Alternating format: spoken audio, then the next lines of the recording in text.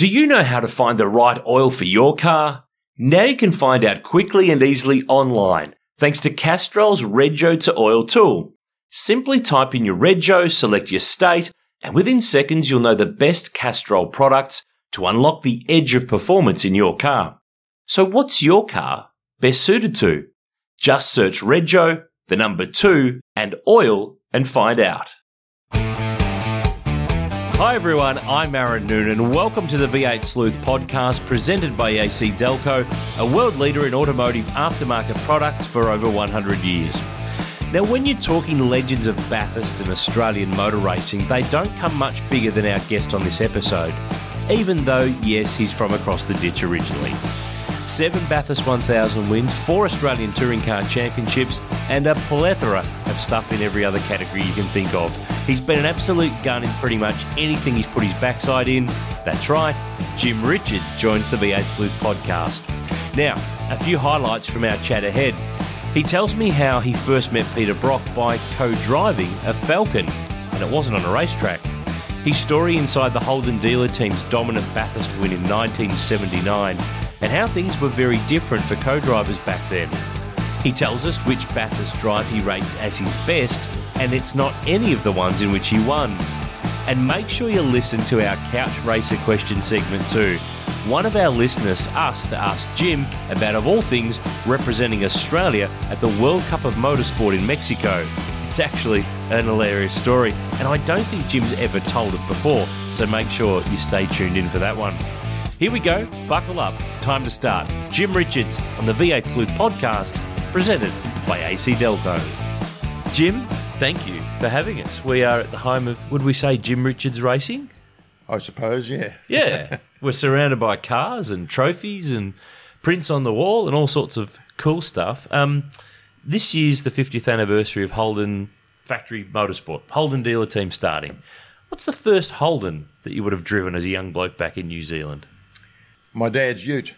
It was an FC grey Holden ute. And was this what on the farm bashing around or on the road? He just had it, and it was so that he could carry the 2 go-karts that we had. He built me a kart, and he built one for himself, and he built a rack. So we put 2 karts in. Mum, Dad, and I would head off to the go-kart track and have a day's racing, and then load up and come home. And he still had it when I was getting close to licence age, which was 15 in New Zealand. So when I was about 14 or so, he let me have a drive with him in the passenger seat. So that would be the first Holden I'd ever driven. And did you drive at any times where he didn't know that you drove it? I didn't. Oh, you were a good boy. Yeah, I was, yep. Well, with the Holden anyway.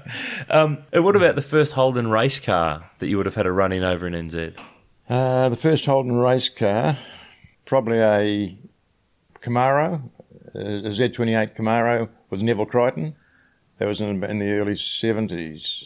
Yeah, so would there be a Monaro that you would have got your backside in somewhere along the line? Yes, I had my own Monaro, and but that was about 70. Yes, a Monaro.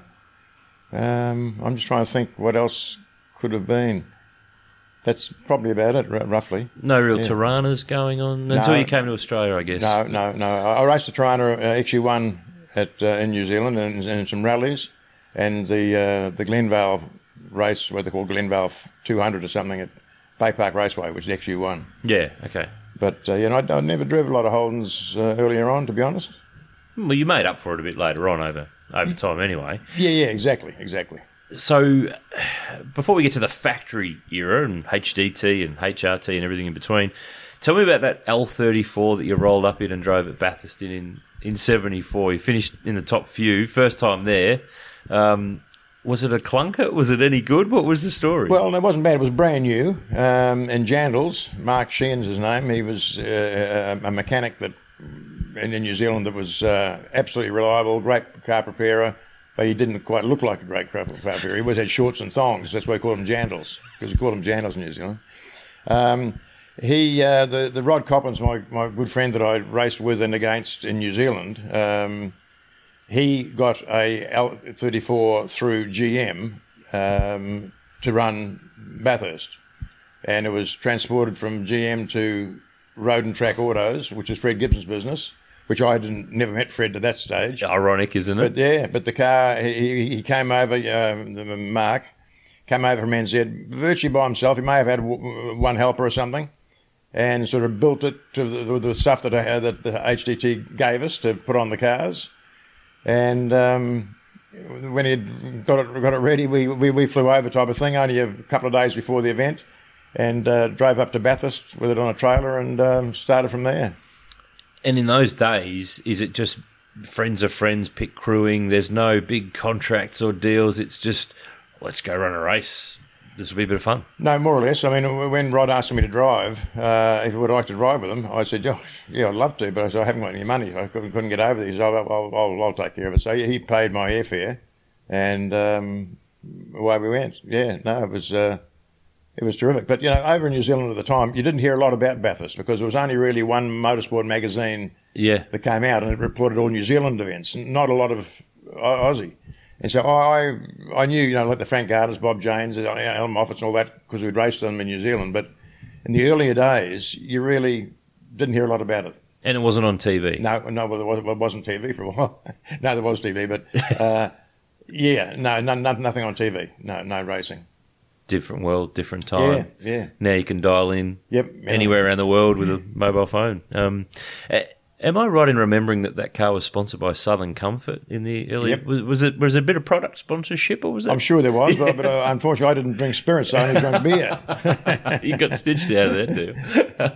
And I'm guessing luxury accommodation for a Bathurst trip in 1974. It was fantastic. We stayed at the Scout camp on the entry to Conrod Strait, and dormitory accommodations. We have 50 guys in one big dormitory and about 3 showers, guys swinging the rafters and drinking booze and carrying on. It was really good in the day. You couldn't do it now with old age, sneaking on.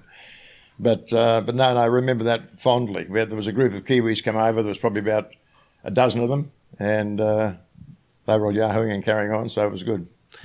And the race went probably better than you could have ever expected, really. I mean, you finished third in your first crack at Bathurst, which is stunning. No, it was. It was brilliant. I mean, we wanted to finish, basically, because the car wasn't prepared. The car was prepared excellently, but it didn't have any of the major... We'd never raced before. Never driven it until it got out onto the first practice? Yeah. Never driven it until we got out onto the track. But on race morning, I'm pretty sure it was race morning, it was raining.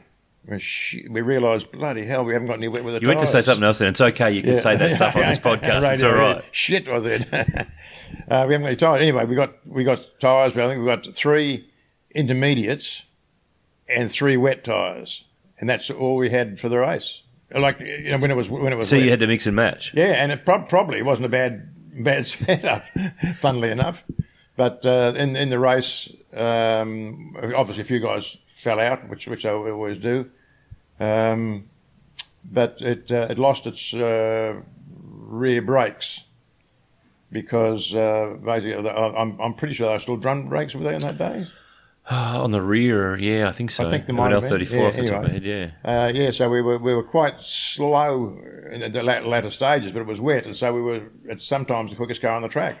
But we didn't know that until someone told us afterwards, But, that was my fondest memories of going over there, going to the track, driving around the track. But we didn't disconnect the car first. We drove around the track as soon as we got there with it on the back of the trailer. And then we had a rental car as well. So that's the car's first lap of the racetrack was on the back of a trailer. Yeah.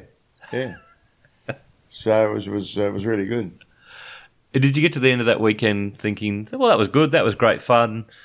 We might come back and do this again another day. We might not, but if I don't, it doesn't change my world. Yeah, we didn't even. I mean, I personally didn't even think of coming back again. I mean, it was so fantastic that we'd come over and we'd gone. We'd come third, but of course, in those days, second and third really didn't get any recognition. No, we call it a podium position now. But did you even stand on the podium? No. I think the winning car, was transported around the track on the back of a truck. True. In those days it was, yeah. Yeah. So they didn't really say anything about second or third. So, probably we went a bit unnoticed, but the fact is that we came third, and it was great, really good. Probably about $10 prize money in those days too. No, I'm not sure. We weren't too worried about the prize money. Sunday night party would have been all right, though, I reckon. Mind you, I was going to say we could have got a bit of prize money to buy the beer and the chips and stuff for after, and the Southern Comfort, of course. Oh, of course. Well, on a deal for that. Don't worry. We'll fast forward a little bit here because obviously you've raced so much stuff, and we wanted to focus on the factory Holden connection with you and over the years, and that amazing era of you with the Holden dealer team with Brock with 3 wins in a row has been. You're probably sick of talking about it, but it's great that people talk about never sick of talking about winning. How did that whole deal come to be? I know you've probably talked about it before, but was it a phone call out of the blue? Was it a chat you instigated? How did it start for you to join HDT? Well, basically, I mean, I didn't really know Pete that well, and I'd met him a couple of times, but just to say hello to. But the first time I met him, basically, or close to the first time, was we were both happened to be in Perth. It was during the time of the pilot strike. So everyone had to drive. Yeah. So we flew over there, and then the strike happened, and we couldn't get back, apart from driving. So Bev was there, Pete, James as a baby, little tacker, and me, and we had to get back. I had to be in Service Paradise for a race meeting in the Mustang, and Brocky had to be somewhere, and so all of a sudden a Ford dealer says, "Listen, I need a car taken to Melbourne. You guys can drive it over if you like."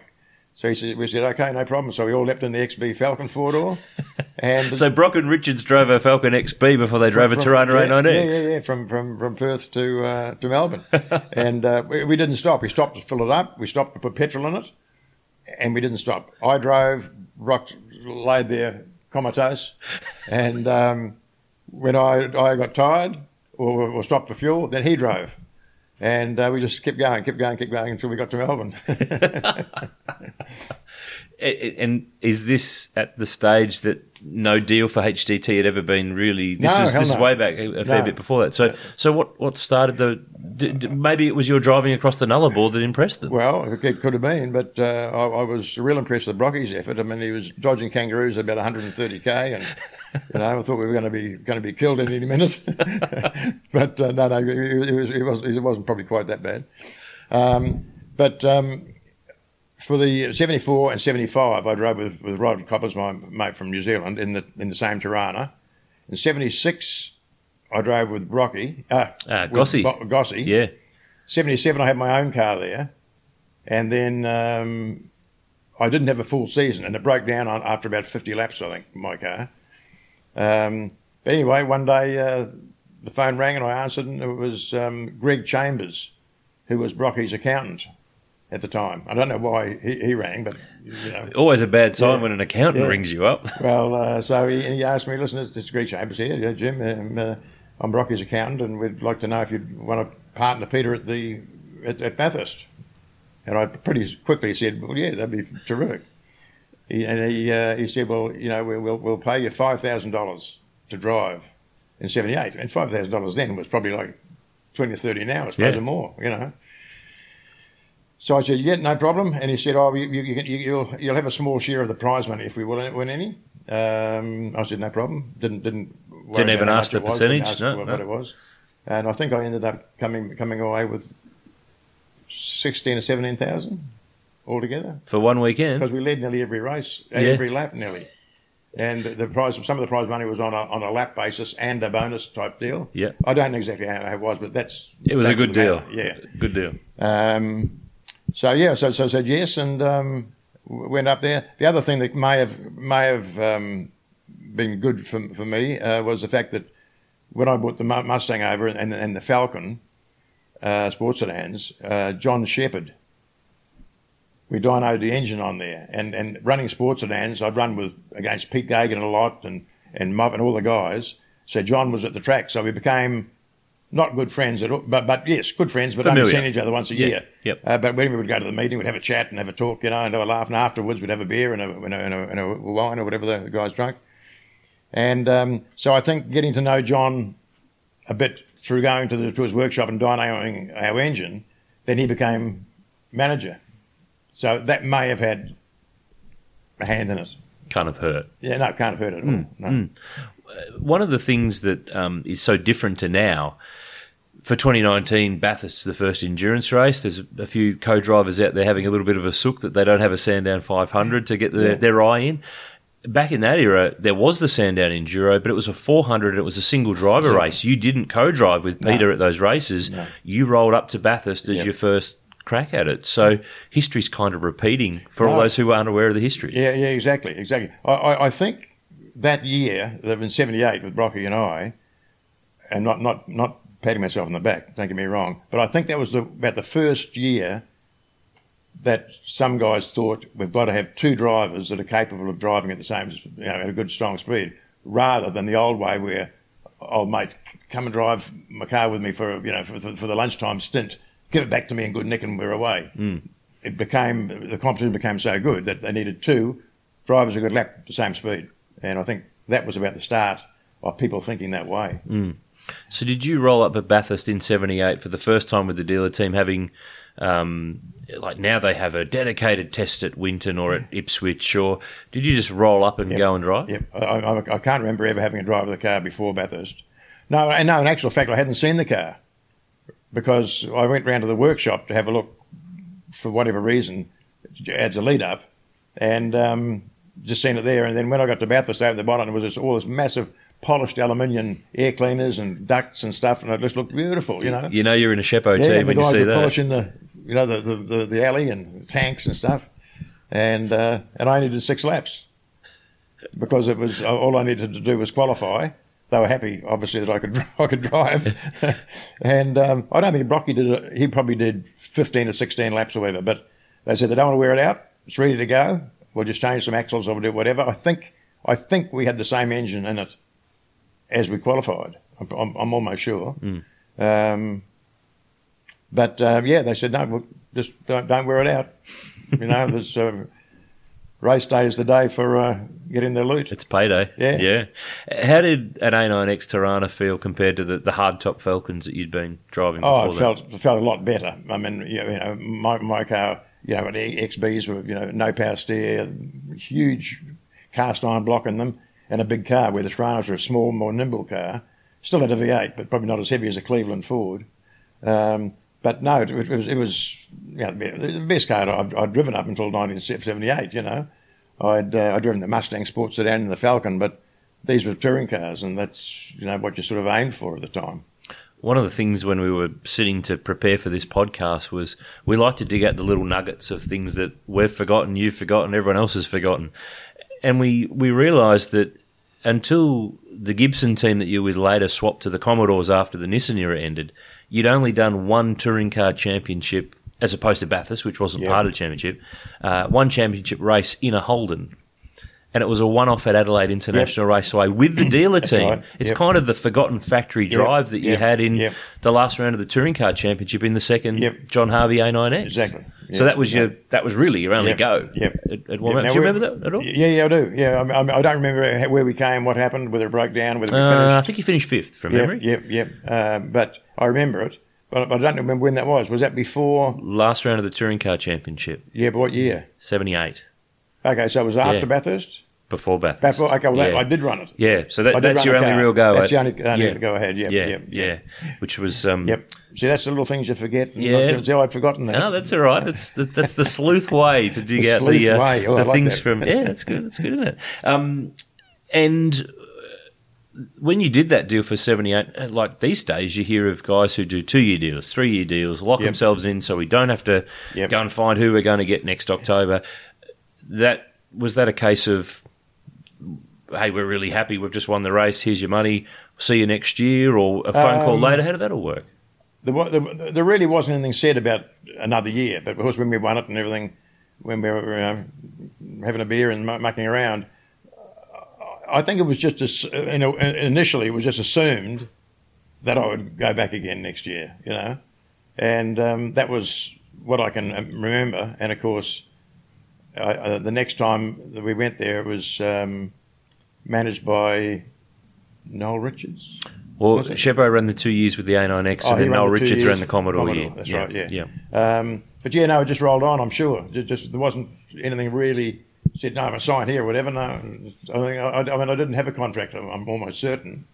So the first year, I don't think we did. Just yep, no problem. Away we go. Stand by the phone. I hope it works out next year. Yeah. well, history shows it worked out 3 years in a row. What sort of a ship did John Shepherd run? You talked about the presentation of the cars, which is really well spoken about. But what sort of a ship did he run? He totally professional. He really, he did everything spot on, and all the mechanics respected him because of his teams and stuff he'd been in with building cars with Pete Gagan and doing engines and all that sort of stuff, and plus he managed it for a year. But yeah, totally professional. Not that the other drives weren't, but just it was always a bit more serious when Sheppo ran it. He was relaxed, but he wanted to do the job properly. And if you got out of line, he'd say, "Hey, come on, get back in line." You never got out of line then. Easy, problem solved. 79 Bathurst. It's the famous 6-lap win. You blokes taking the mickey. Like anyone that can win a race by 6 laps has got to be doing something. Led every lap. Brock broke the lap record on the last lap just to really stick it into them. Surely after lap, did you know going into that race that you had him on toast? No. Really? No. Are you sure? Yeah. The team may, but I didn't. They didn't discuss it with me. But no, I didn't even know. I knew we were leading. I didn't really know we were 6 laps ahead.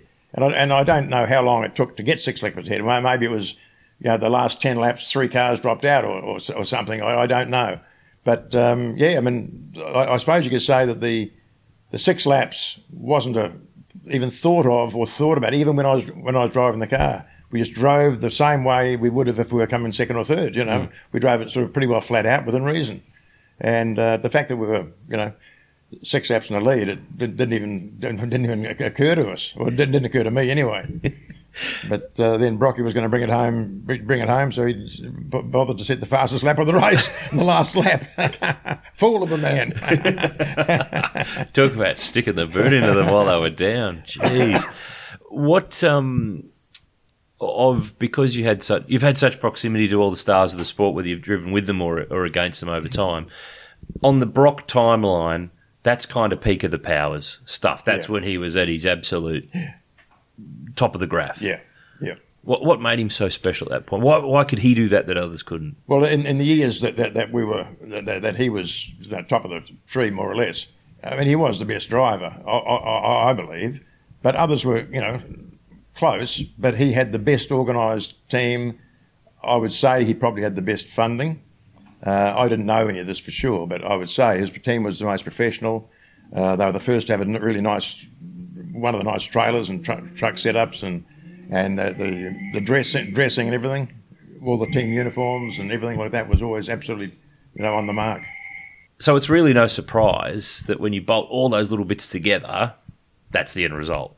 Yes, I believe so. I think the next person, obviously it was Moff or Bob Morris. Bob Morris's setup always looked good. He always drove really, really, really good. Prepared well by the guys, and always looked the part. A bit like Rocky.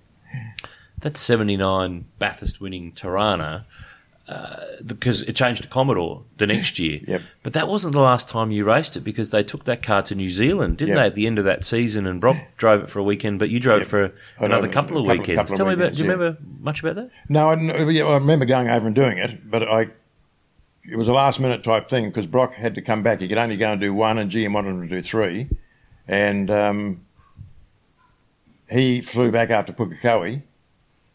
And I drove it. Do you know where I drove? I think Bay Park. I think he might have done Bay Park, and I think you might have done Pookie and Manfield. Something like that. Early 1980, around there. Like so over the summer period. Yeah. In a bit of a sports sedan sort of a setup, I think it was. It was a bit of this. It was more of an improved touring, but more sports sedan than improved touring in New Zealand.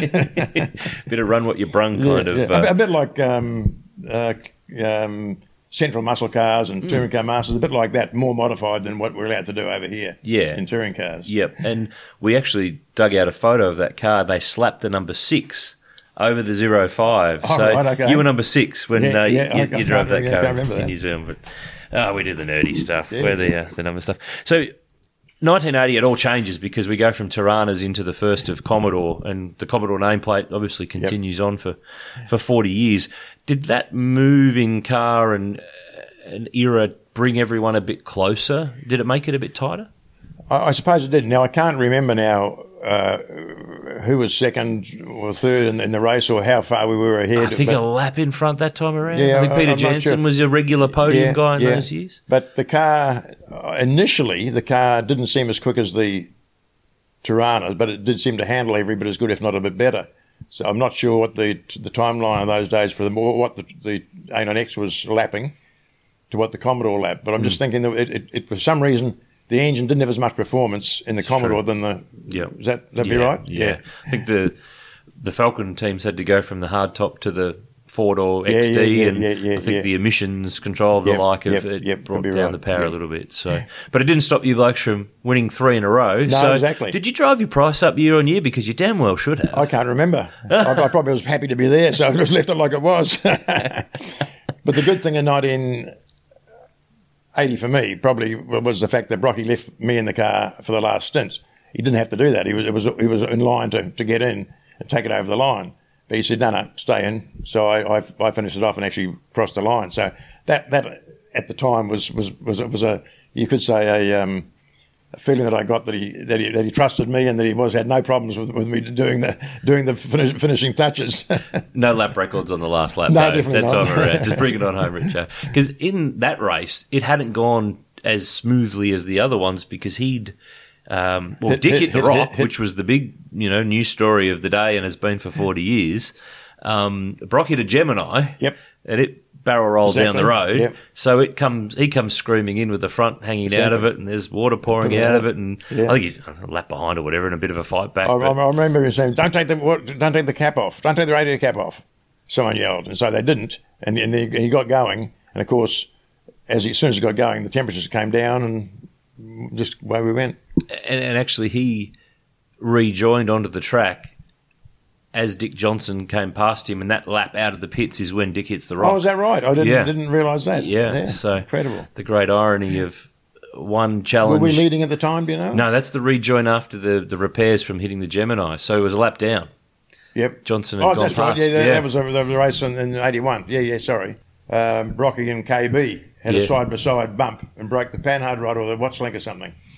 Yeah. Couple of laps in, early. Young blokes getting too excited and forgetting it was a 1,000-kilometre race. Yeah. The other thing with that 1980 race, Jim, is that by that stage, Brock had taken over the Holden dealer team because Shepherd had run it for a few years, and then with the backing and assistance of some Holden dealers, HDT had come under his control, and Noel Richards had been engaged as the team manager. So had much, the livery was the same, the number car was the same. Did much change with that change in It didn't ownership? seem to change to me because I really didn't see them all year. I just seen them at Bathurst type of thing, But no, the professionalism still seemed to be there, and all the mechanics that people you sort of knew more or less were there over those years. So no, nothing much changed from my point of view. It was just kind of just Richo will be there, lock it in October 4, 5, 6, whatever date it falls this year, you're there. Yeah, no, more or less. That's exactly how it was. Worked out. Wasn't such a bad deal. Then, of course, you went off and did the Frank Gardner thing with the BMW stuff. We've had Mark Scaife on this podcast. I'm going to just change gears for a second. He has told us a story, and we need you to validate whether this is true, slightly true, or completely false. Whereabouts on the scale? A hire car race out the gate at Symonds Plains one night between Brock and Scaife. You're in the Scaife car with, I think, maybe Fred Gibson and some GMS guys, and there's some hardcore rallycross stuff to get out of the gate, of which certain pieces of hire car were left behind. Is this a true story? Has this been a bit of mayo put on this one? Yes, no, we did. We had a Scaife was driving, we blazed around the pit area and, through bloody bumps and holes and stuff. I think it might have plucked a bumper or something off it. I'm not sure. Something came off it. But then we blazed out the gate and away we went. I think it's not as bad as the truck blazing around running over the dunny, was it? Oh, well, that's enough. You've got to tell that story. You have to tell that story. Who did that? A Les, I think, wasn't it? It was a Les and JPS. I think it might have been, potentially. There was a toilet block that disappeared at Symonds Plains that every year. I'm pretty sure Frank Gardner always says that he got the bill for it. I think everyone wasn't too impressed with the toilet block and expected a new one every year, so they thought they'd help demolish the current one to make sure that they fast-track the build of the follow-up one. But we probably wind forward here, and the reason I asked that little story about Scaife and the hire cars at Simmons Plains is that your next Holden factory involvement is with him down the track with HRT. So we've the last time you roll up as a Bathurst factory Holden guy is 81, your last run with Brock and the dealer team. And then you fast forward, not rewind, to 2002 with relinking with factory Holden, relinking with Mark Scaife, who you'd driven with obviously in the Nissan days. You always talk about that you felt you didn't do the best job that day, even though you won the race. You've been really hard on yourself. Yeah, no, not really. I mean, I like to, when I go into these events, I mean, I always sort of said to myself when I stopped driving V8s full time, which is in 90. I'm just trying to think when I stopped driving full time. 96 or 5? 95. Yep. If I couldn't lap in the top 10, then I didn't really want to go in it because I wasn't going as well as I could have gone had I been driving the cars all the time. But that particular year, I was hesitant. I was a bit. I didn't drive it probably hard enough, and didn't. So I was always thinking of the consequences of Scaife losing Bathurst, as well as losing the Touring Car Championship. If something that I did was, I didn't want that to happen, so I was very conservative. And the one thing that I always remember is we were on slicks and it was a damp track, and Russell Ingall and I were having a little bit of battle, but he passed me and he pulled out about 20 seconds on me over my stint, and it was slippery. He was just doing a better job with what he had, but I was cautious, and that could have lost us the race, but it didn't. We got a pace car, and Scaife caught those 20 seconds back, and Steve was in the car. Yeah, so that's a great irony there, is he caught back up and he beat your son to give you the win. Exactly, yeah. So, but I just didn't think I drove as good as I could have. Had that, not the weight, because you don't think about it when you're driving around across Skyline, but the thought was always there that we've got to make sure we can get home. So, like the best drive I ever had at Bathurst, I believe, was 2003. And we came fifth, I think we came fifth or so, fifth, I think it was. But we're only sort of like 5 seconds away, 10 seconds away from the lead. And I think in the last part of the race, we were virtually we were probably the quickest car for a few laps. Qualified third in our own right. And I loved the race because I was competitive every stint, running with the leaders. And I enjoyed that better than some of the wins I've had. Yeah, and because that year you and Tony Longhurst were in the second car, so you didn't have that Scaife Championship thing on your head. Also, the thing is, which is the right way to go. When you're a co-driver at Bathurst, you get your turn to go out there, and everyone will tell you you're on the old tyres with a full tank of petrol, because you're a bit like the guinea pig. I used to call Scaife the guinea pig, but you don't. You're treated really well, but you're not there to set pole position, and you got to realise that, where you don't just go there and try and beat the guy that's hired you, because that's not what you're employed for. So in 2003, I was lead driver of the car, and Tony was the co-driver. So I got all the new tyres, all the good tyres, and got to qualify. And every time I came in, put a new set of tyres on, So it was fantastic, and our times just kept getting better and better and quicker and quicker.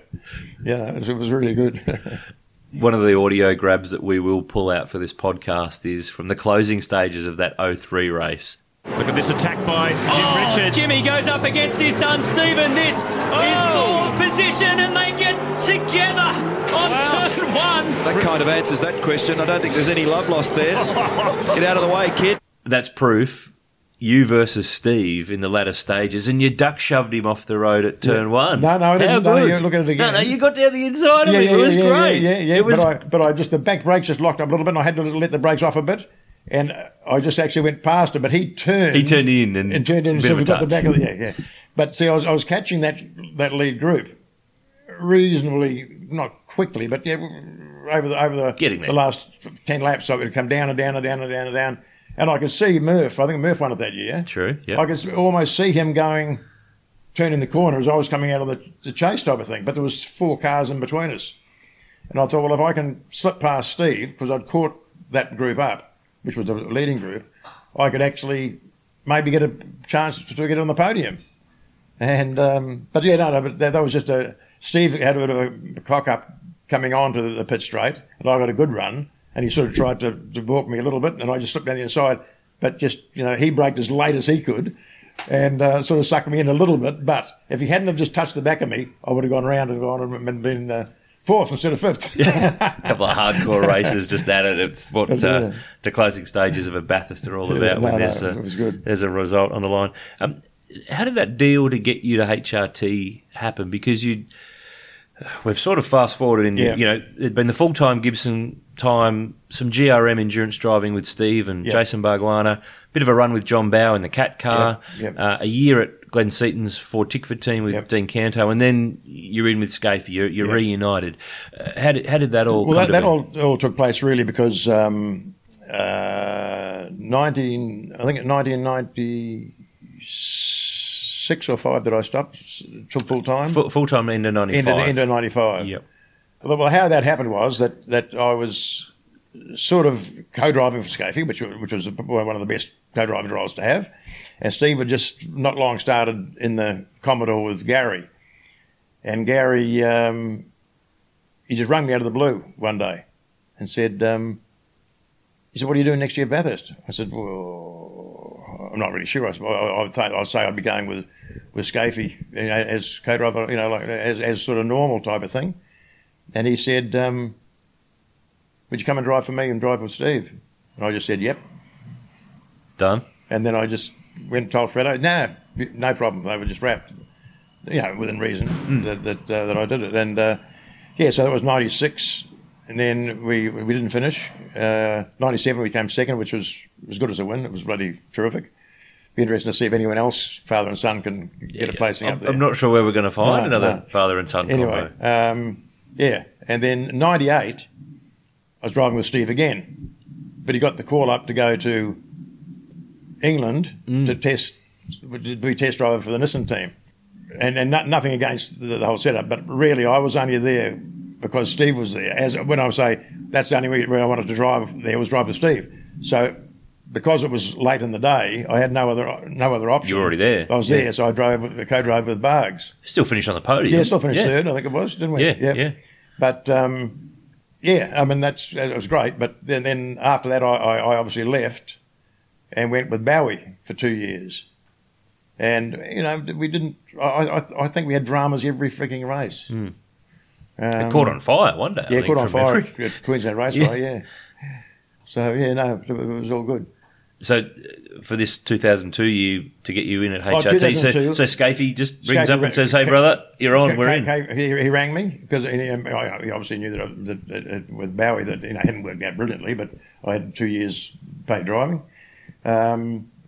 And yes, Scafey just rang up one day. Said, "What are you going to do next year at Bathurst?" And I said, "Well, I don't really know at the moment because probably the guy that was running Bowie, I forget, it was a guy in Perth." Which had gone to Queensland. It had become John Briggs's it was team. Before that, though. But Kevin Otway from Perth had been the cat guy that had set it all up. I think he was one that he did the deal for me to drive.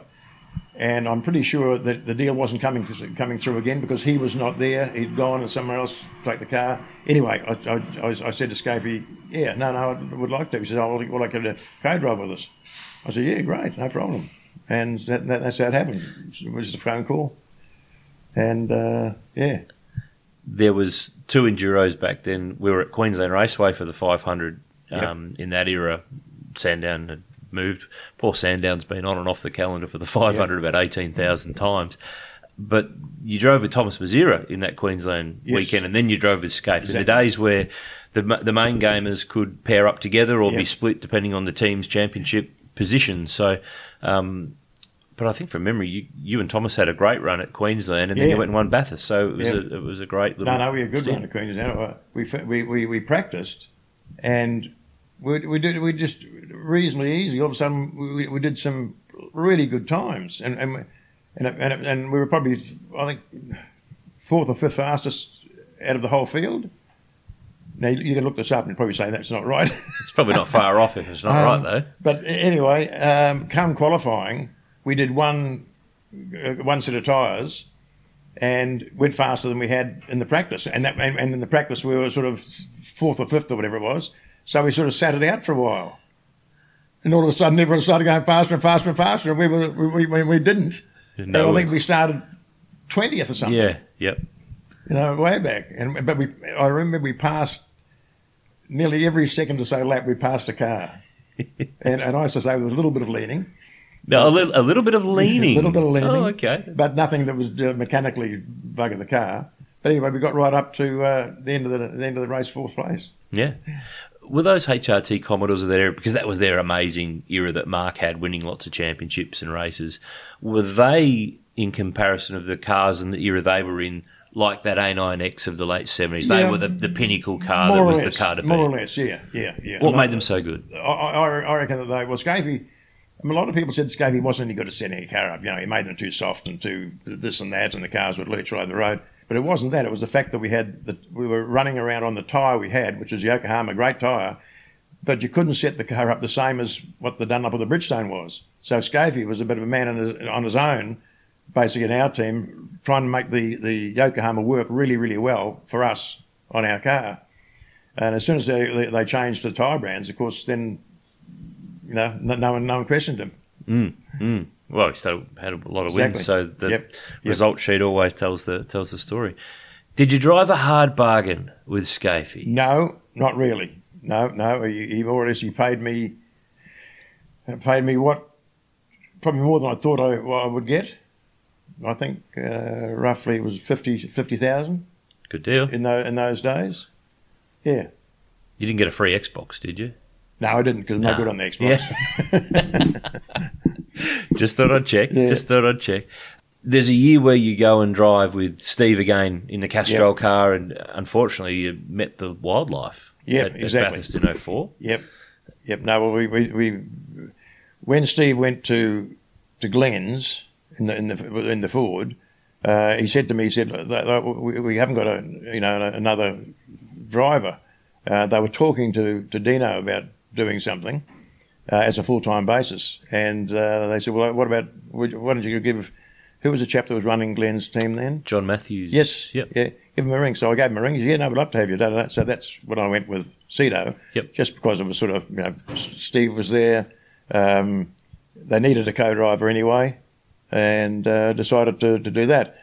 Well, then, of course, when Steve went to Larry drove with Steve. Yeah, in 03 when you'd been at HRT. Yep. And so Larry decided he wasn't going to do it anymore. So Steve suggested me. Larry rang me and sort of did a deal. And it was a bit of a fraught attempt, to be honest. The car was a brand new car, beautifully prepared, the whole deal. And at Sandown, the throttle stuck and was straight ahead over at the turn 2-3. Oh, yep. And ripped the bottom of the front spoiler off, and it hadn't been reinforced like they normally reinforce them quickly, and it fell apart. So we lost ages in the pits doing that, and I'm not sure where we came at Sandown, whether we even finished. I can't remember. Nowhere special. Yeah. And then at Bathurst, everything was going fantastic because if Steve was on pole, I was going good, and would you believe that in my, I think it was my first stint in the race, the throttle stuck again, and I went into the tyres at turn 2 and backed out and came around and was all okay. So we kept going, and we were in the group. I remember Russell Engler was behind me when the Kangaroo jumped out, and it just jumped out, bang, and I jammed the brakes on as hard as I could. Then Russell ran me up the bum, bent on the back of the car, and just tore the front of it off in the old Kangaroo. But we were a genuine chance of winning, because we were in the leading pack. And it was a shame, because when they got the car in and checked it, the new airbox was touching the throttle every now and again on a certain engine vibration or whatever, and you'd get it not on full throttle, but as you throttled off, it would just catch. And sometimes it would click, and it did. That's what it did with Steve when he went off over the grass. But of course, no one thought to look at the new airbox and make sure it was away from the throttle. So when did they figure that out? They figured that out after I said the throttle jammed. That throttle didn't jam, I said, I wouldn't have gone in there if it hadn't, Yeah. And then Steve said, they found that the throttle arm was touching on the gearboxes. They'll do it. Yeah. So had Scafey tried to keep you for that year? No, he didn't. No. I just said, listen, I'd like to go and drive with Steve. He said, yeah, no problem. No, that's sweet. There's a couple of young blokes you shared with Aussie internationals for the next couple of years at HRT. Yeah, I was just thinking why I didn't sort of stay with Steve. Maybe Scafey offered more money. No, it wasn't that. Unfortunately, I would have gone there. You would have remembered. I would have remembered. I would have definitely gone. But I don't think Larry was that. I mean, Larry sort of, is Larry, and I think he thought there was partly my fault. Oh, really? And he'd never said anything to me, but he did make a comment to the press once that I heard, secondhand, that you'll get a good co-driver next year. Yeah, we've had all the so-called winners and stuff there. We'll get someone who's young and sort of just a bit of a barb. I never said anything to him, but I just didn't think he was happy. Well, hey, I wouldn't have been happy either, but it was no one's fault. And he was probably the first one to say that the throttle didn't stick because he prepared the car, But no, it was all good fun. And then Scafey rang up again. He said, "What are you doing?" He made a lot of phone calls, didn't he? Scafey ring. Yeah, we'd talk now and again. But and he said, "This is what's happening. We've got James Courtney's going to drive for us, and want you to go with him." And and that was when James was reasonably new at touring cars, obviously. So I qualified the car again, and we were in the top 10. Mm-hmm.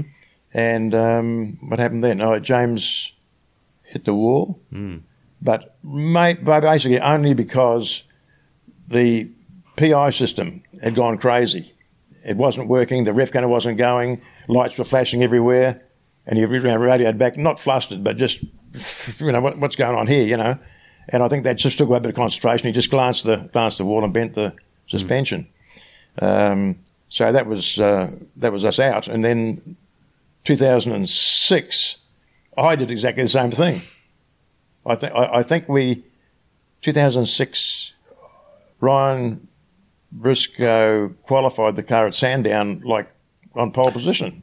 Provisional pole before the shootout. Yeah, absolutely. It stunned everybody, even faster than Tander in the sister HRT car. Exactly. Yeah. So, and I think we went to Bathurst because of his I suppose, inexperience at Bathurst. I'm pretty sure I qualified the car again. True, you did, yep. But that might have been the year where I went out on wet tyres because it was a damp track and it was just drying up. I think that was the year before. Was that the year before? And in 06, you just missed the shootout by a bee's knee, sort of 11th or something like that. Did you enjoy that role with those two young guys who were clearly highly credentialed with their overseas and karting and open wheelers, but that was their first crack at supercars in those two respective years? Did you enjoy that little mentor role? I did, and basically when you're driving for a really good team, you've got to do a reasonably good job, and the youngsters weren't any quicker than I was at Bathurst, so that was pleasing to me. So I knew that having not been there before, they were doing a fantastic job, really good.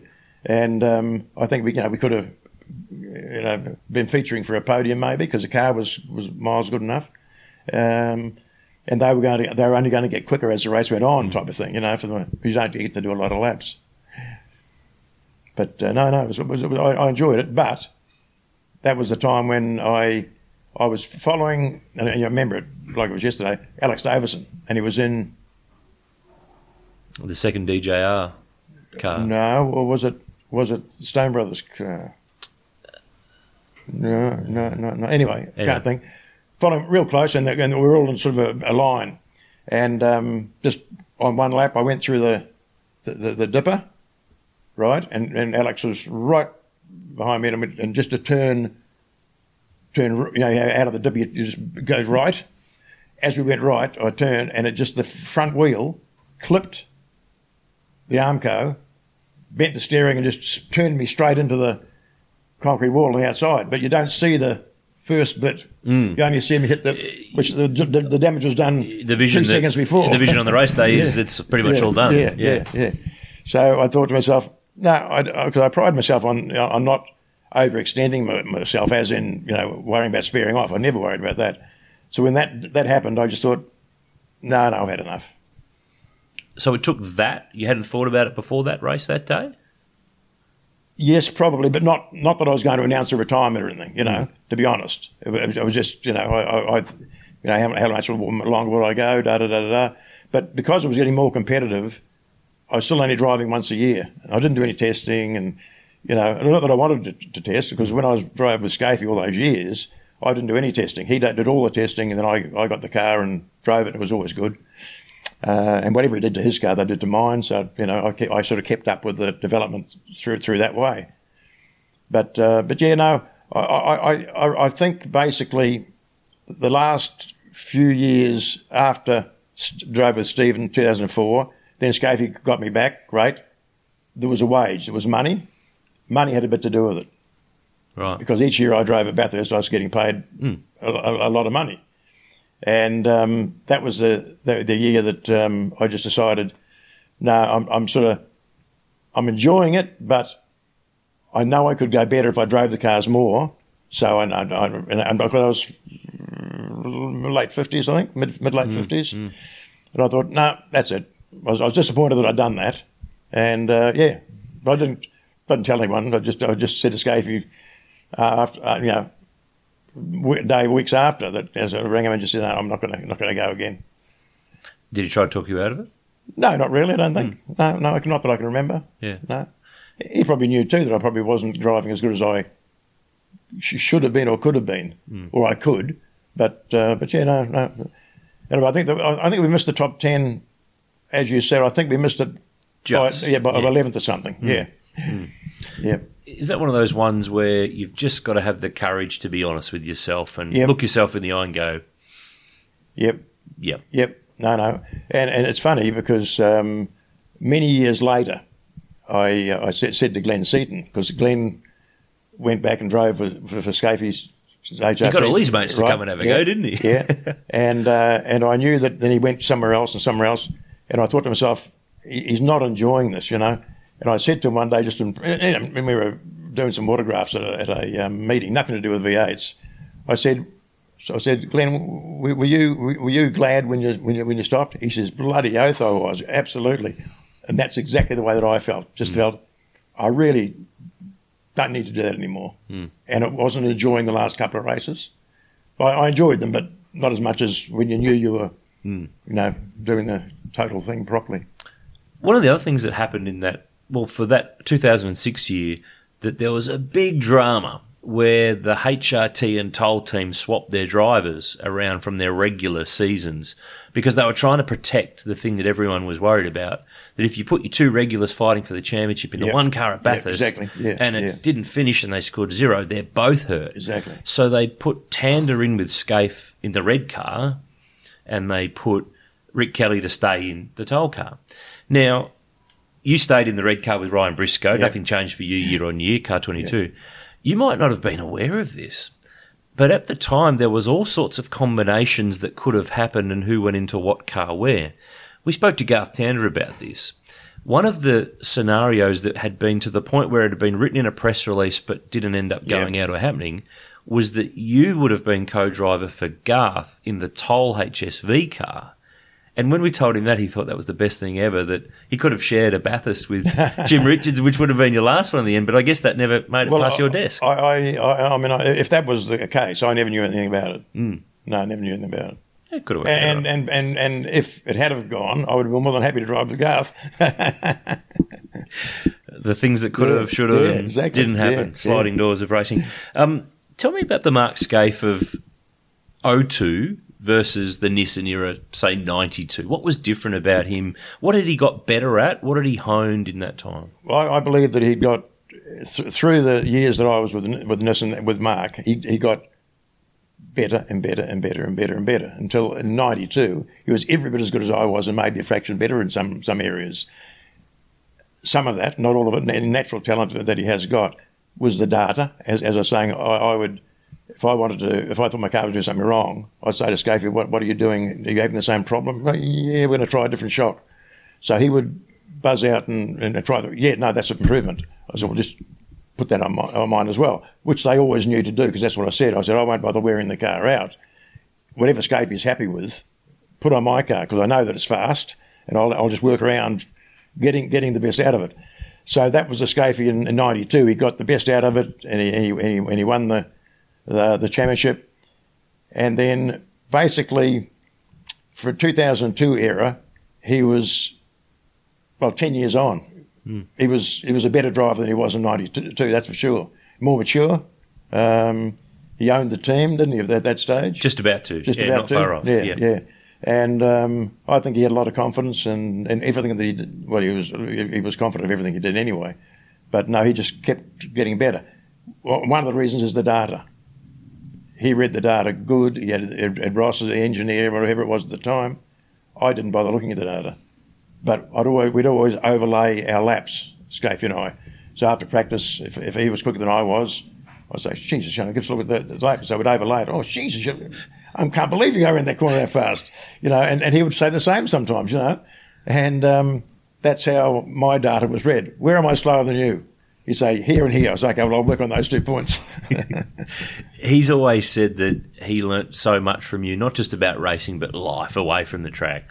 What sort of things do you think he's talking about there? I'm really interested in. And away from the track as, I guess, probably over a beer here or there or a dinner rather than looking at squiggly lines on computers. Well, I mean, when I first joined, he was a hard case young guy, a bit brash, but and I was a married man. But his dad and I were the same age. So although being mates, I'm the same age as your dad and I'm giving you advice, But anything that I knew that he wanted to know, I was happy to give to him. No problem. To me, the team, I'm a bit different.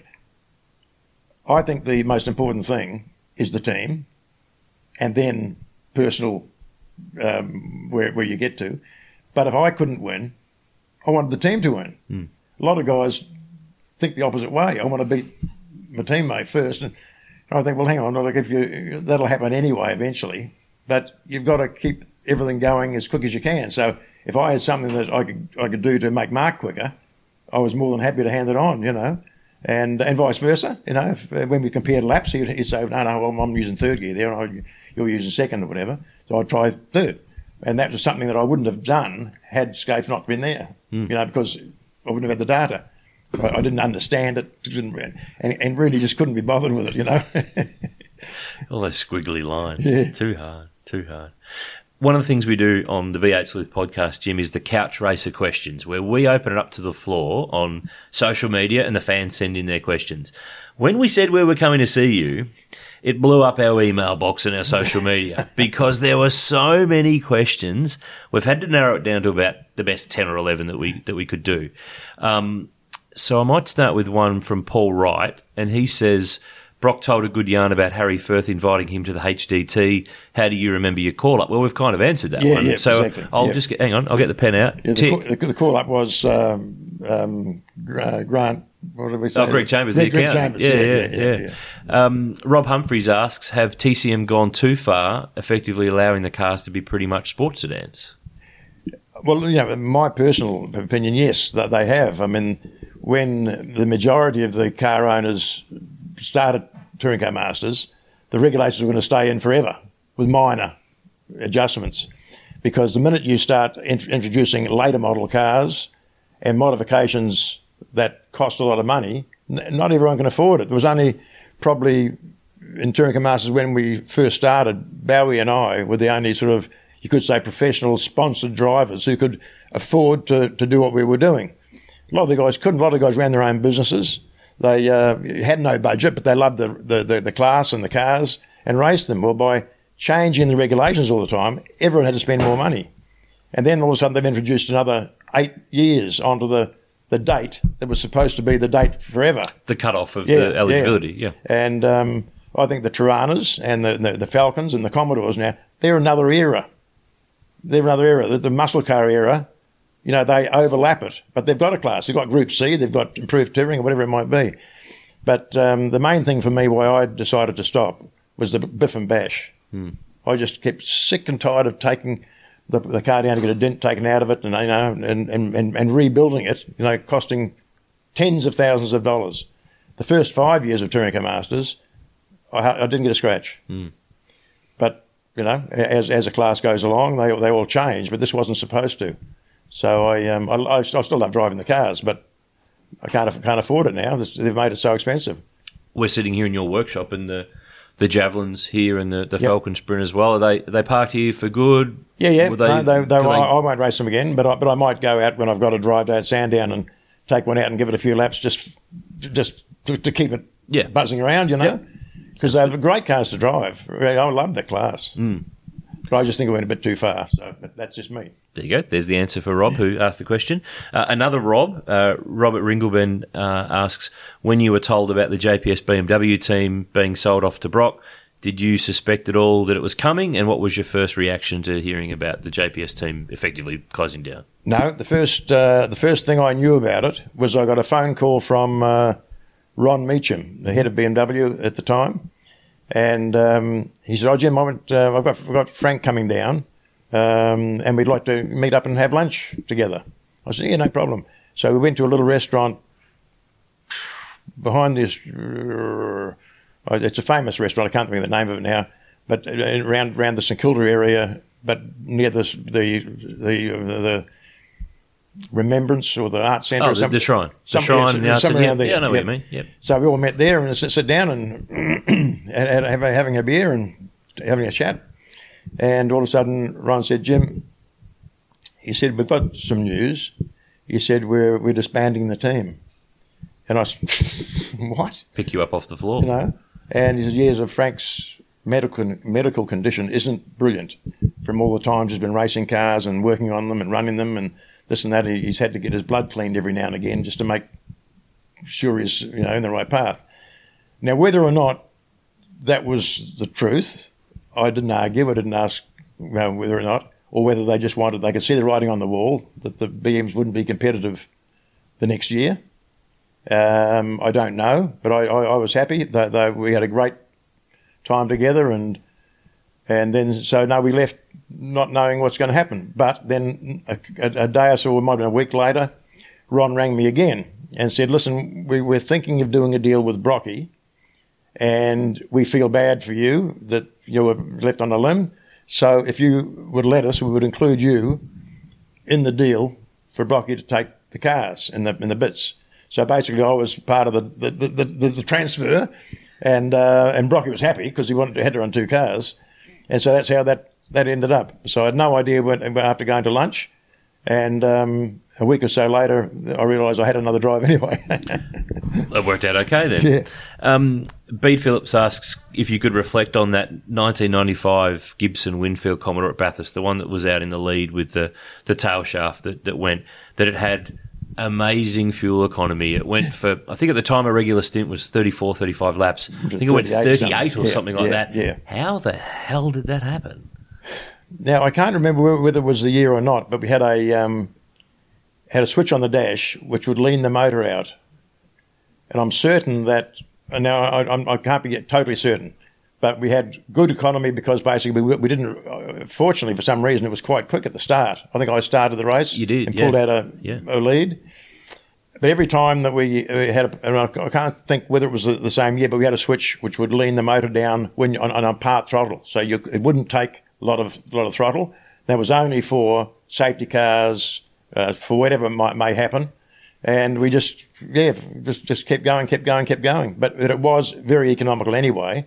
But with these little innovations, things that they had, for some reason But the thing was, I didn't rev it as hard as I could have, but that didn't slow it down for some reason. But it saved a bit of fuel. It was a rocket, and I think that's the year Larry came from last to first and had the flat tyre, and you had him a lap down. Oh, exactly. And then it went bang. Keith Hartley asks one. This is good. I like this question. Are there any overseas events that you would have liked to have done during the Group A era? Of course, Group A was a worldwide category. A Spa 24-hour maybe, or a Nürburgring. Were there any other of those overseas events that you would have liked to have had a dip at? To be honest, no, not really. I'd driven, everything. I've driven every class that I can think of. I've driven everything.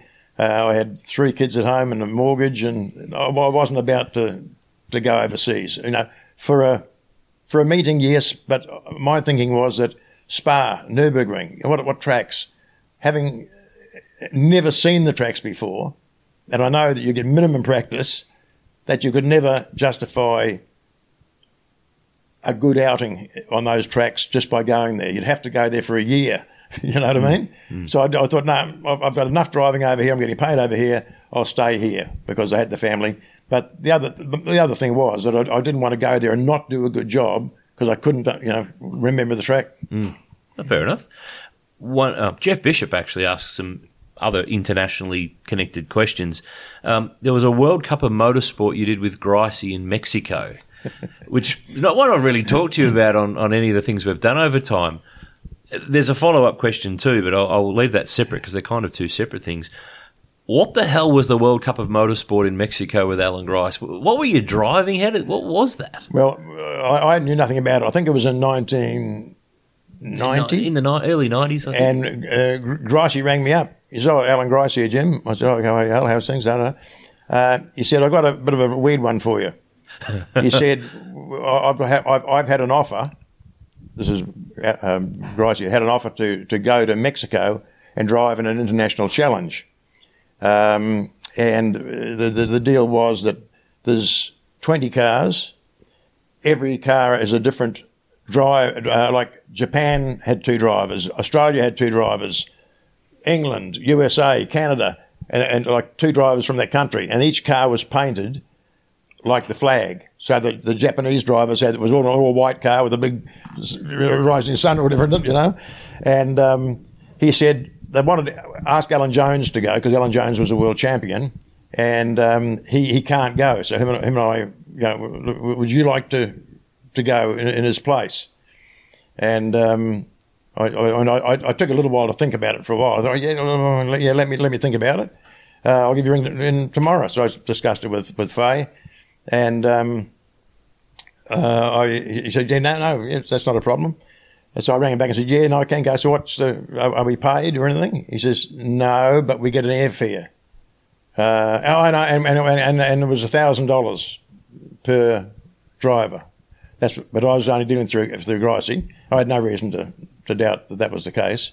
And I didn't worry anyway because we were fed and housed and all that sort of stuff. And so he said, okay, well, you and I'll do it. I said, yeah, no problem. And the cars, they were introducing the Chrysler Dodge Shadow, which is a little front-wheel drive car like a Sigma or a Magna or something like that, front-wheel drive, but it was on like a miniature NASCAR chassis with a complete plastic body, a similar shape to the road car. So you just took a hold of the Zeus fasteners and lifted the whole body off it. And it was a rear-wheel drive, a race car, and it had a 2.2-litre turbo, I don't know what sort of engine, but a turbo engine in it. And so when we arrived there, our cars were still being built, as some of the others were, and one of the guys had done some practice and had blown the motor up, as in just blew all the oil seals out of it, just dumped all this oil on the road, detonated the whole deal. So when the first practice came, our car finally got finished.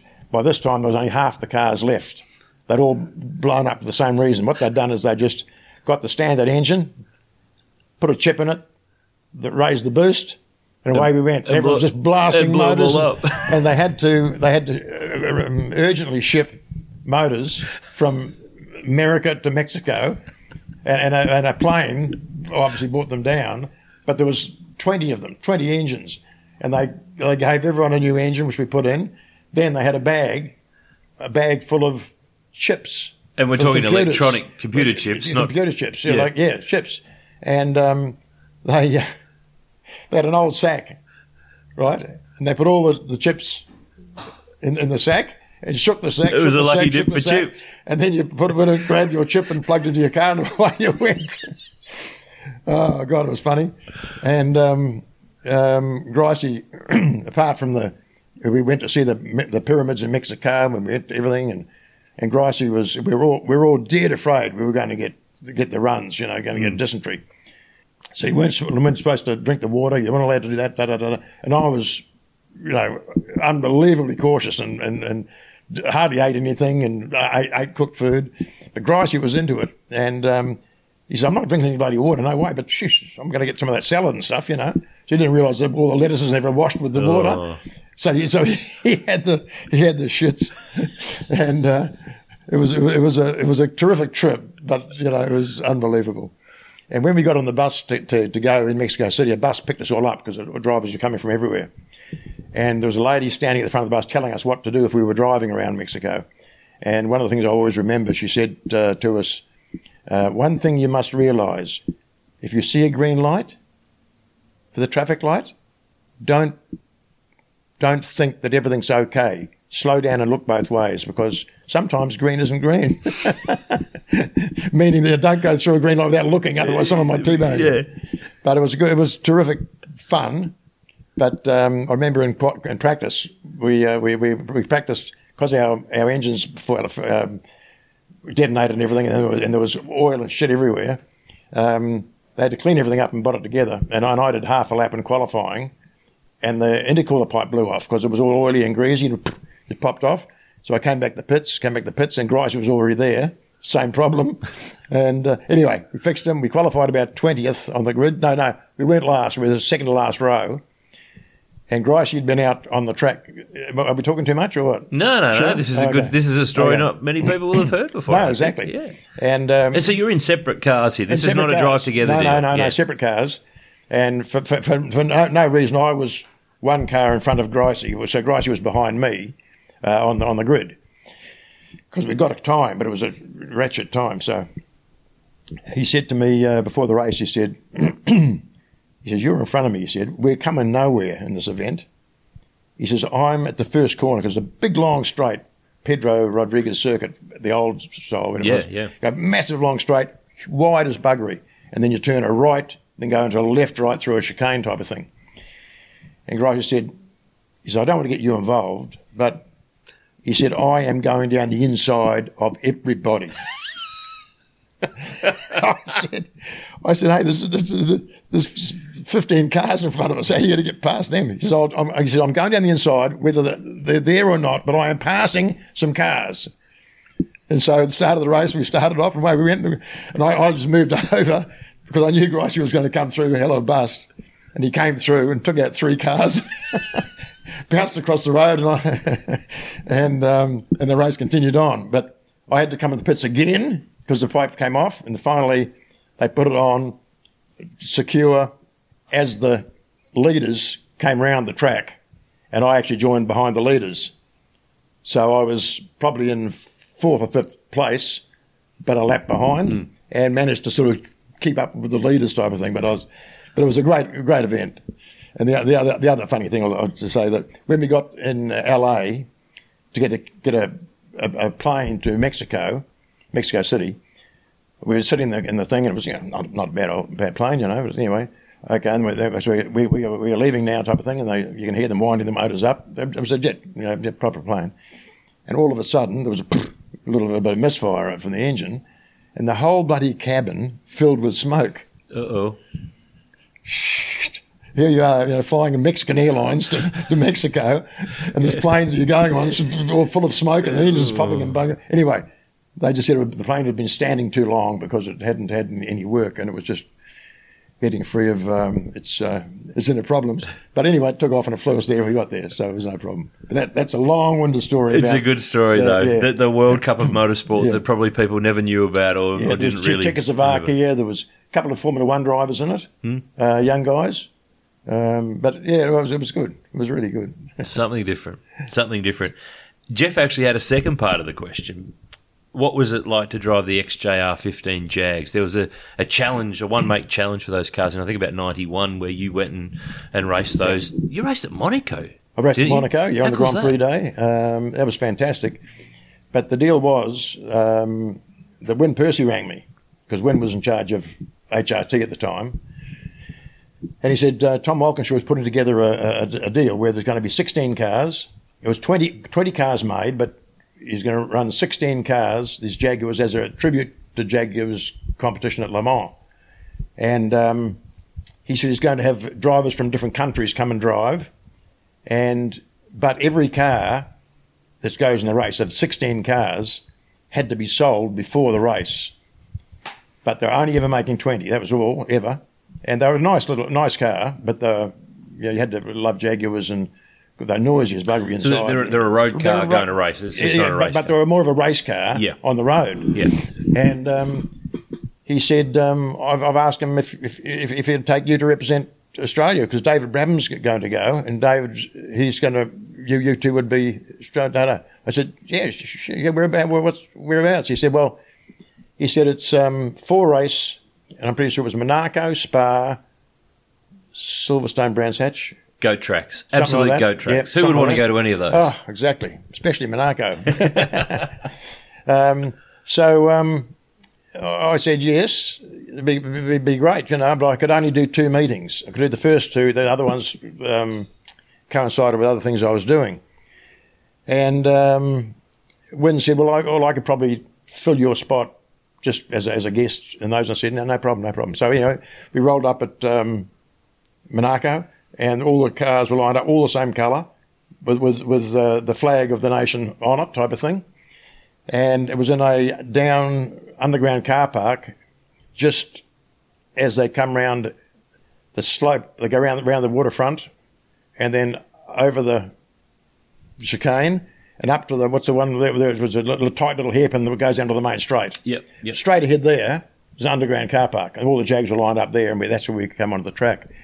So the first thing we got obviously is a practice, then a qualifying, and practice was fine, no problem. Qualifying, beautiful day, but the waves are breaking over onto the track before you go under the tunnel. You come down just to turn right and then go under the tunnel. Well, it was wet from there to the tunnel, but because there was so much water on the track, the cars were taking the water into the tunnel a little bit. So we were qualifying on slicks, but this one corner in a bit of a straight was wet, so you had to come flat out around the rest of the track, down to this thing, feather the throttle, get under the... But when you went into the tunnel, it was a lot darker, so you couldn't really tell where the water went to. So you just had to do the best you could, and I qualified second, I'm pretty sure it was, there for that. Dave was pretty close. I can't think where he was. Anyway, he started the race started, and all of a sudden my car, for some reason, developed a misfire. And I finished, but I can't remember where I finished, near centre of the field or whatever. But obviously the other good part was that every driver that was nominated to drive the car, the owner, he sold all the cars, and they were collectors. The owner then had to pay for the car and the upkeep of the car. If the car was crashed, he had to pay to repair it. Oh, wow. Yeah. That's a different deal. Yeah, well, and we had a Danish Jaguar collector, I think, youngish guy. He owned my car, didn't speak English. But also every driver got £10,000 per race. Per race? Yeah, per meeting. Oh, event, per weekend. Per weekend. And but your airfare had to come out of that. Mm-hmm. Accommodation, food was all paid for. We went to Monaco, up on the hills overlooking the water, beautiful place. A chef would come there every morning and go after dinner. Even if you weren't there for dinner, the chef was there. If you wanted to, you could have it. Good deal. And so getting back to the race, the car was great in practice and qualifying, but of course it misfired, carried on, and that was it. And then we went to Spa. The car from the word go was the same misfire during the whole meeting. You needed to swap some stickers and get someone else's. Exactly. I should have. But the other guys were, hanging on to their cars because they knew there was something wrong with mine. But anyway, when Wynne took over, he had the same problem until the last meeting. They took the whole wiring loom out of the car and put a new wiring loom in it, fixed it. That'd be right. After you left it. But it was great. It was an experience. Pretty cool that you would have never guessed as a young kid punting around in karts in New Zealand that you would end up firing around the streets of Monaco in a Jag. No, exactly. That's pretty cool. That's pretty cool. Lachlan Craven's got a question here, and I don't know if this is a leading question or not, or one you can answer, but do your best.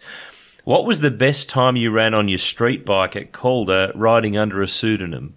Did you ever go out there and run under a different name? Yeah, no, I did. No, I'm almost sure I didn't run a pseudonym. We just told who you were. The best time that I did was a 10.98 or something. Are we talking, when you at Calder, we're talking drag race? Drag race. Yeah. Straight drag race. Yeah. Me and friends who were into bikes used to go out there each Friday, not every Friday night, but certain Friday nights, they had street drags. So you just roll up there, they'd look at your bike, or car, and go out and have a run. And us guys just run against each other and dink around. Is this like, what, 80s, 90s? This is 80s. Yeah. If you did have to have a pseudonym, what do you reckon you'd go with? Tom Smith or something, I suppose. But I'm certain. I didn't ever see it. I'm certain. I think it was just because you rolled up and entered. They hardly knew who you were. Yeah. Alan Marks has got one here from the NASCAR era. What memories have you got of taking on the NASCAR boys when you went to Japan? There was a demo race at Suzuka that you raced in the same field. Dale Earnhardt was in the race. Yeah, Dale Earnhardt, Rusty Wallace, Jeff Bodine. Michael Waltrip, I think, was in there too. Yes, Michael Waltrip. Yep. No, it was terrific. It was an invitation that Honda, who owned Suzuka, I don't still do or whatever, they owned Suzuka and they wanted to get one of the NASCAR races into the country. And then it wasn't an oval, but it was the old start line. It did a loop. It did the main straight coming down into a quite a large half circle corner, up through some wigglies by the pits, and then back down again. And it sort of linked up where the last chicane is for the Grand Prix. Yeah. Exactly. And so they chose cars from the Winston Cup that had won races and wanted to go to Japan. I think there was 20 cars. Now, Dick Midgley, who owned the NASCARs that I used to drive at Calder, we won the championship in 96, I think it was. And I think it was 96 that we went to... 97, but remember, it would have been a 96, 97 summer season. Exactly. Yeah. And so Dick asked because he competed also, he ran a team of NASCARs and stuff in America in the lower grades, but now and again he'd go to the top class. And he asked the officials if he could come over because he'd owned a team in Australia that had won the championship and an international flavour. And they said yes. So he said, well, we're going to go to Japan. You want to come? I said, well, yeah, okay. So they shipped the cars because he had a car in America. So they shipped all the cars from America in containers. And all the containers arrived at Suzuka, and the drivers and the teams arrived, and you couldn't open your container until 12 o'clock on the Friday. So everyone was there, all the containers were all there, and at 12 o'clock they said, okay, pick up your keys and you can start work. So picked up your keys, got your car, one guy's container had fallen over. Oh, no. And the car was all hanging in the container, all beaten about. So they unloaded the car and the spares, got to their garage and started working on the car to make sure everything was okay for the race and practice, which was the next day. And this was all went fine. And on Saturday morning, woke up, went to the track, started raining. Rained. But this was the first race ever that NASCAR had allowed the cars and owners to use wet weather tyres. And Mark Martin had done the testing on the Goodyear rain tyre that would fit the wheels and would take the weight of the cars and everything. And so no one had driven on the wets except Mark Martin. And in practice, we'll buzz round, and the windscreens kept fogging up because they had no side windows and steel exhaust bolted to the floor, hot as buggery inside the car, steam, windows all fogged up, you could not see where you're going, and the rain was bad enough. No one had wipers because they don't run in the rain. They don't run in the rain. You know? And so all of a sudden, everyone's in the pits, bloody got rags, they got everything. And so I said to Dick Midgley, the owner of the team, I said, listen, you know, we're going to put wipers on it. He said, well, everyone's down the road now trying to get, from wrecking yards, trying to get wiper motors to put so that we can actually have the wipers going. But qualifying wasn't going to wait. You know, it was going to happen whether you had wiper motor in or not. So I said, get me a bit of tube or a broom handle, and we stuck like a T on it so that, you know, it was like a windscreen cleaner. Yeah, exactly. But we didn't have a windscreen cleaner. So we made one up, and we wrapped a chamois, zippy tied a chamois to the end of it. To the end of it. Yeah. And so I got to the place in the car, I could stick it beside my seat, and so you'd blaze around the first corner and a little straight before the S's. So you get the thing and give it a couple of wipes, put it back down again around the S's. By the time you got to come back on the main straight, you couldn't see again hardly. So you'd zip it when you got into top gear down the straight, you know, and clean it off.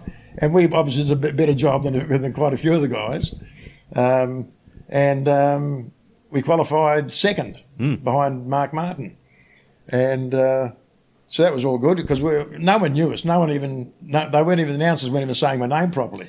Rickard or something. It was John Rickard, I think it was. And Dick had never ever competed against a full class of top-rate cars because his team wasn't good enough. So anyway, here we are, second on the grid of this, leading all these guys. And we're looking around, wondering who the hell's this? Where'd he come from? And one of the things I'll always remember, because I was a Dale Earnhardt fan as a young fella, that I was walking up the pit road to go to which I've got a photo of all the teams assembled on pit road and sat on chairs and stood around the back. I've got photos. So as I was walking up, Dale Earnhardt was walking towards me. As we went up, we had to go through the same little gate. He looked at me, bit of a wry smile. Hi. And that's all. But if he said that, then a little bit of an acknowledgement of you're going all right. So anyway, just quickly, the race day dawned, dry as a bone, beautiful, absolute sun shining, everything, no problem. So race starts, no problem. We're running in second place at the time, and we drop back to third. But the first time down the straight, the main straight, we'd never driven in the dry up until this thing. The motor was revving to 9,300 revs. And Jesus. I rang Dick up the radio and said, this motor's 9,300 RPM down the straight. Do you want me to come in? Because it's going to blow itself to pieces, I would have thought. And hang on, Dick says in his Canadian accent. I'll talk to my man. And he's got his man as the engine builder. So I hear him in the background. And I heard in the background the guy say, keep going. And so Dick come back and said, no, keep going. That's okay. That's fine. So every freaking day was 105 laps. I think it was 120 laps. 9,300 revs down the straight. Screaming his head off. Screaming. Oh, God, it was good. That's cool. But anyway, that's how the go. I think we come sixth overall, yeah, which was great for us because every time the yellow flag came out or the whatever it is, we would be in the top. We're in the top 4 or 5 the whole race type of thing. As soon as the yellow flag had come out, all the cars would pit, and so we'd pit. But our pit crew was the cousin of the guy next door. And they weren't a Winston Cup team, were so they? We'd come in 4th place and go out in 20th place. Have to do it again. So we'd come through the field again and the same thing happened all the time. It was bloody good. race. So that's it. Yeah, that's how the NASCAR series went over there. Ken Wright's got one, and it's NASCAR related too. Was there ever any temptation or opportunity to go and have a crack at a road race in America or a one-off or something like that? Yeah, no, Dick Midgley wanted me to come over and do a road race, and also I had a couple of guys, American guys, I didn't ask who they were, but they came up to me at Suzuka and said, listen, have you thought of maybe coming and driving some of our cars on the road courses? Because they used to be able to substitute a driver and still not lose any points or something, or whatever. And I said, well, no, I really can't. But yeah, I mean, I could have got to drive. If I said easy, no, I could have got to drive easy, but it may not have been with the top team. You know what I mean? No, we thought of it, and Dick wanted me to, but it was just the old story. Too much driving over here, and got enough going on. Got a family, got a mortgage. Got to keep the wheels rolling. Keith Dixon asks one. This will be the last question, and then there's a little section to finish off with. He says, "Now there might be something going on here that I don't know about, but you might not know about this either." Keith asks, "When's the new book coming out? Do you have a new book coming out?" No, I haven't got a new book coming out. No. It probably won't come out because I'm, I suppose I can't be bothered. But I always worry about books like that come out. I love to read guys' books and delve into their inner thoughts and stuff. But I just always worry that I'll forget too much. I don't mean in 10 years. But you'll leave something out. Someone will say, "Oh shit, don't you remember when we did that?" And I'll say, "Yeah, I do." But you've forgotten about it. Too late for the book. But at the end of the day, Jim, it would be your book, so bugger what anybody else is thinking. It's the Jim book. I'm not thinking of a book, to be honest. Okay, all right. Sorry to disappoint you, Keith, with the answer to that question. We will take it up with Jim another day and twist his arm, see if we can convince him. The other thing that we do to finish off with on our little podcast here is, and you've done plenty of these over the years, but a different way, a top 10 shootout. I'm going to name 10 things. You give me the first thing that comes into your head. One-word answers if you can. We'll let you have a little sentence or a couple of words if you need a bit more to explain it. You're looking at me like this is going to hurt. I'm not good at these. No, it'll be right. It's a lot of things we've talked about. If you can sum them up in one word or a couple of words, see how you go. Nissan GTR, what's the word that comes to mind? Fantastic. Yeah, that's a fair point. So he's good at this. You were worried about nothing. Alan Grice. Nice guy. Really? Yeah. Well, I've took you to Mexico on a trip. Yeah, no, but that's why he's a nice guy. Yeah. He got me $1,000. Sid Chrome Mustang. Great memories. Oh, here's one. Amaru Park. One of my favourite tracks in the day. Won a lot there too. Mark Scaife. Scaife, the best of his time. Peter Brock. The best in his time. I think you might say that. Freddie Gibson. A great friend and a great team manager. BMW M3. Go-kart. Very good one, though. Yeah. Frank Gardner. Gentleman. And Steve Richards. My son.